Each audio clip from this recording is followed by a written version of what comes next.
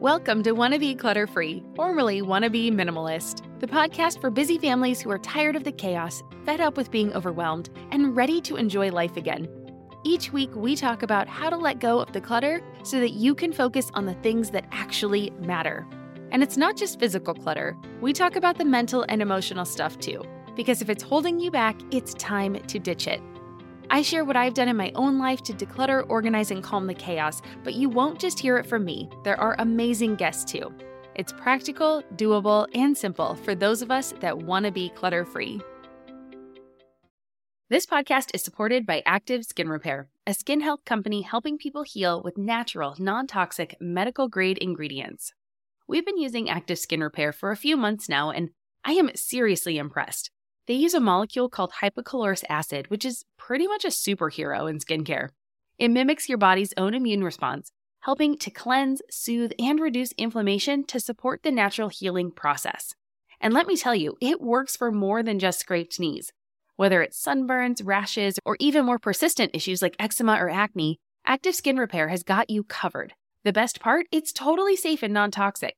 That means it's gentle enough for every skin type, from the little ones to grandma and everyone in between, making it the go-to for everyone in the family. I scraped my knuckle the other day while doing laundry, and my first thought was to grab the Active Skin Repair because 1, it doesn't sting like other products, and 2, I knew it would help me heal faster. So if you're looking for a natural, effective way to handle boo-boos, check out Active Skin Repair. And because you're a listener, you can get 20% off your order. Visit ActiveSkinRepair.com to learn more about Active Skin Repair, and to get 20% off your order, use code CLUTTERFREE. Again, that's ActiveSkinRepair.com and use code CLUTTERFREE to get 20% off your order. You're listening to the Wanna Be Minimalist Show, episode number 4. On today's show, we're talking about how to declutter your kids' stuff without a fight, meltdown, or pushback. Well, hello there. Welcome back to another episode of the Wanna Be Minimalist Show.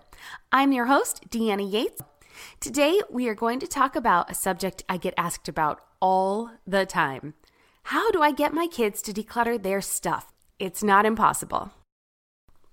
Now, I know kids come with a lot of stuff. When they're babies, it's diapers, multiple changes of clothes each day, bottles, toys, high chairs, the crib, the stroller, a car seat, a travel crib. The list could go on. And while babies do need a few specialized items, I believe that we are the ones that perpetuate this idea that they actually need all of this stuff. I mean, people have been having babies since the beginning of time, and I'm pretty sure they didn't have the Blue Smart Mia Smart Baby feeding system back then. Heck, they didn't even have that 6 years ago when my daughter was a baby. It makes you wonder how we survived as a species. Then, as our babies grow up into toddlers and little kids, we have even more things to buy, like toys and full wardrobes each season as they grow faster than weeds. We have to baby-proof the house and transition to older toys. It's a lot. And from my experience, it just gets worse when your kids enter grade school and can compare what they own to what their friends have. It is a challenge. I get it, and I am struggling with this right now. My best advice is to be a role model for your kids and display the kind of behavior you want to see in them. I know, it's not earth-shattering advice, but it is important. The problem is you might be struggling with how to be that role model. You are listening to this show after all, and I want to do my best to help you with concrete solutions that you can implement right away to make an impact in your life. So that's why we're going to discuss 3 different scenarios that will help you move past your kids having too much stuff and getting into that life that you long for. And if you want a cheat sheet for this episode with a checklist of the action items we're discussing today, you can find it at littlegreenbow.com/subscribe. This will give you access to the vault where you will find this printable along with lots of other amazing freebies and goodies. Today's checklist will be found under episode 4 of the Wanna Be Minimalist Show. Let's take a look at some examples for how you can do this in real life. So first, that kid that's always losing things. Do your kids constantly lose things? Are they always looking for a toy or a stuffy? Perhaps getting out the door is a struggle because they can't find their shoes? Now take a look at yourself. Do your things have a home or a specific place you put them day in and day out? If so, you can model what it means to know where everything is when they need it and gently demonstrate how you are able to find anything you want at a moment's notice. If not, this is a great time to work on this yourself and involve your kids in the process. An example is to set up an entry zone. Create a space in your entryway where you keep keys, sunglasses, handbags, backpacks, shoes, and anything else you are generally searching for on your way out the door. Get your kids involved so they know where their things are to be kept as well. Then, and here's where the real work comes in, make sure you keep the items there. Put them in the right spot the minute you walk in the door. It only takes a couple extra seconds, but I promise it's life-changing. So think about it. What are some areas in your home that you can set up to make your day-to-day life easier? Perhaps it's the entryway like we just discussed, or maybe you need a lunch station where you put all of the lunch containers and prepackaged foods for their lunch. This is where lunch boxes from the previous day would get put away and where you pack the next day's lunch. Or maybe it's a homework area with all the pens and pencils, papers, calculators, and any other supplies your kid might need in order to concentrate and get it done is something that would help your family the most. Whatever your hot button is, think about how you can create a home for the necessary items around that task and make it easier for everyone to participate. This idea for having a place to put everything in your home will really help alleviate that issues for those kids that are always losing things and can never find what they need when they need it. Okay, number 2, let's discuss the kid that never cleans up. Does your home look like a tornado just came through at the end of the day? Our home used to, and honestly, we still struggle with this one. If this is a struggle for you too, I recommend a 15-minute pickup party before getting ready for bed. And if you need motivation, maybe you do the pickup session before dessert as a family. Set the timer, put on some good tunes, and get going. Make it fun and your family will want to join you. And then after, you get to celebrate with dessert. After 15 minutes, your home will be much cleaner and you won't feel like you have to do it all yourself. I promise your kids are capable. They clean up at school and daycare, so there is no reason they cannot do this at home with you. It's really about setting the expectation and following through. It's also so much easier to get your family to help clean up when everything you own has a designated place to go. Think about it. At my daughter's daycare where she used to go, every box was labeled, so the kids knew where all the toys went. And this is really one of the biggest reasons our homes get messy. Items don't have a place where they belong, and so it's hard to put them away at the end of the day. So to put that another way, your family is more likely to help clean up and put those things away when they know where they go in the first place. That's right. Your family will help clean up and put things away when they know where they go. So if your family is struggling to get on board, think about implementing the jail box idea. I talked about this on episode number 3, 5 easy decluttering methods for when you're feeling stuck. This is when you take an item that was left out after cleaning up, and instead of putting it away yourself, you put it in jail. I'm using air quotes here. Now, in order for your family member to get these items back, a chore must be completed. That's usually an easy, quick task, just an extra little chore. And it's a quick way to have a consequence for not picking up rather than nagging or yelling, which, let's be honest, never seems to be as effective as we think it will be. So how can you make it easier for your family to help clean up in your home? Will you try out the 15-minute pickup party for the week? Or maybe you'll implement the jailbox idea. I'd love to know. You know how life doesn't stick to a schedule? Well, why should your paycheck? That's where EarnIn comes in. It's an app that lets you access the money you've earned right when you need it, not just on payday. Imagine this. Your dog suddenly needs a vet, or your kid has a little accident and needs a dentist ASAP. We've been there, and waiting for your payday in those situations just doesn't make sense, and it adds unnecessary stress. With EarnIn, you can pull up to $100 per day or up to $750 each pay period directly from your earnings without the crazy fees or interest rates.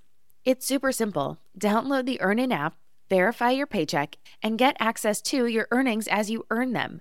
You decide what to tip, and whatever you use gets settled on your next payday. More than 3.5 million users are finding relief and a sense of security with EarnIn, calling it a lifeline for financial stability. That peace of mind, it's priceless, and it could be yours. Ready to give it a try? Download EarnIn today, spelled EARNIN, in the Google Play or Apple App Store. When you download the EarnIn app, type in Clutter under podcast when you sign up. It'll really help out the show. That's Clutter under podcast. EarnIn is a financial technology company, not a bank. Subject to your available earnings, daily max, pay period max, and location. See earnin.com/TOS for details. Bank products are issued by Evolve Bank and Trust, member FDIC. Oh, hey, everybody. It's us, Blair and Molly, your old pals from Toddler Purgatory.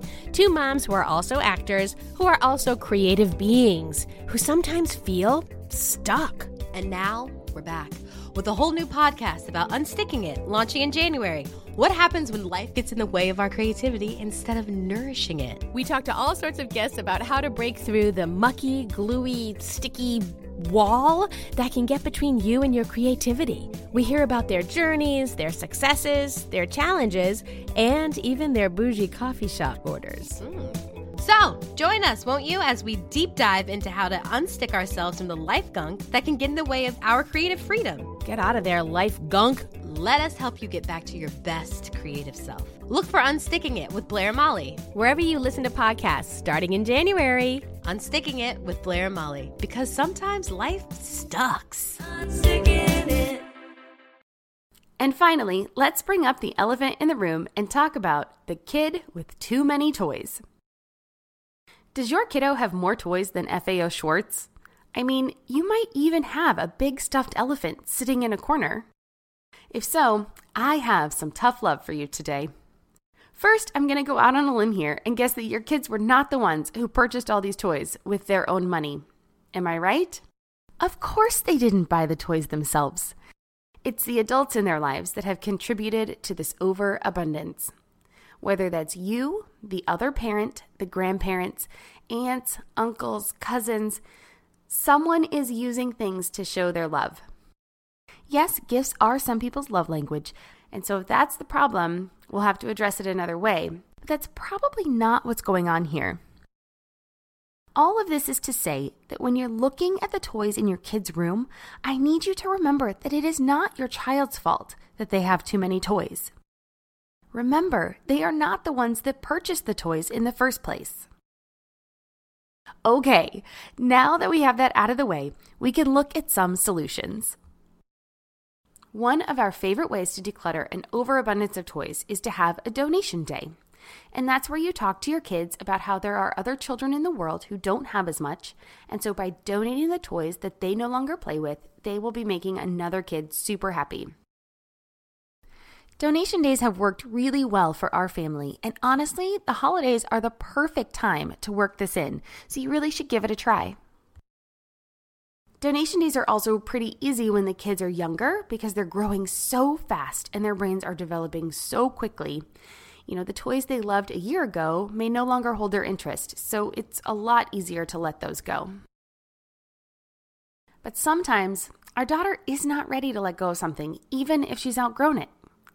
In that case, I'll box up these items and store them away for a while.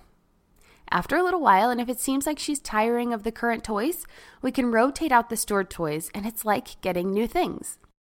Sometimes that break is enough for her to see the toy next time and be ready to get rid of it. Or she has a new interest in it and really wants to play with it. Now, when you're looking at toys and getting rid of toys for your children, make sure you bring a big dose of empathy with you. You're asking your children to part with their things, and sometimes that can be really scary. Sometimes kids are fearful of letting go of toys because they're not sure what life will be like without them. It really is a lot like what we adults experience when we're decluttering. For some of us, it can be scary. And if that's the case, your child needs to see that life is okay with less before fully committing.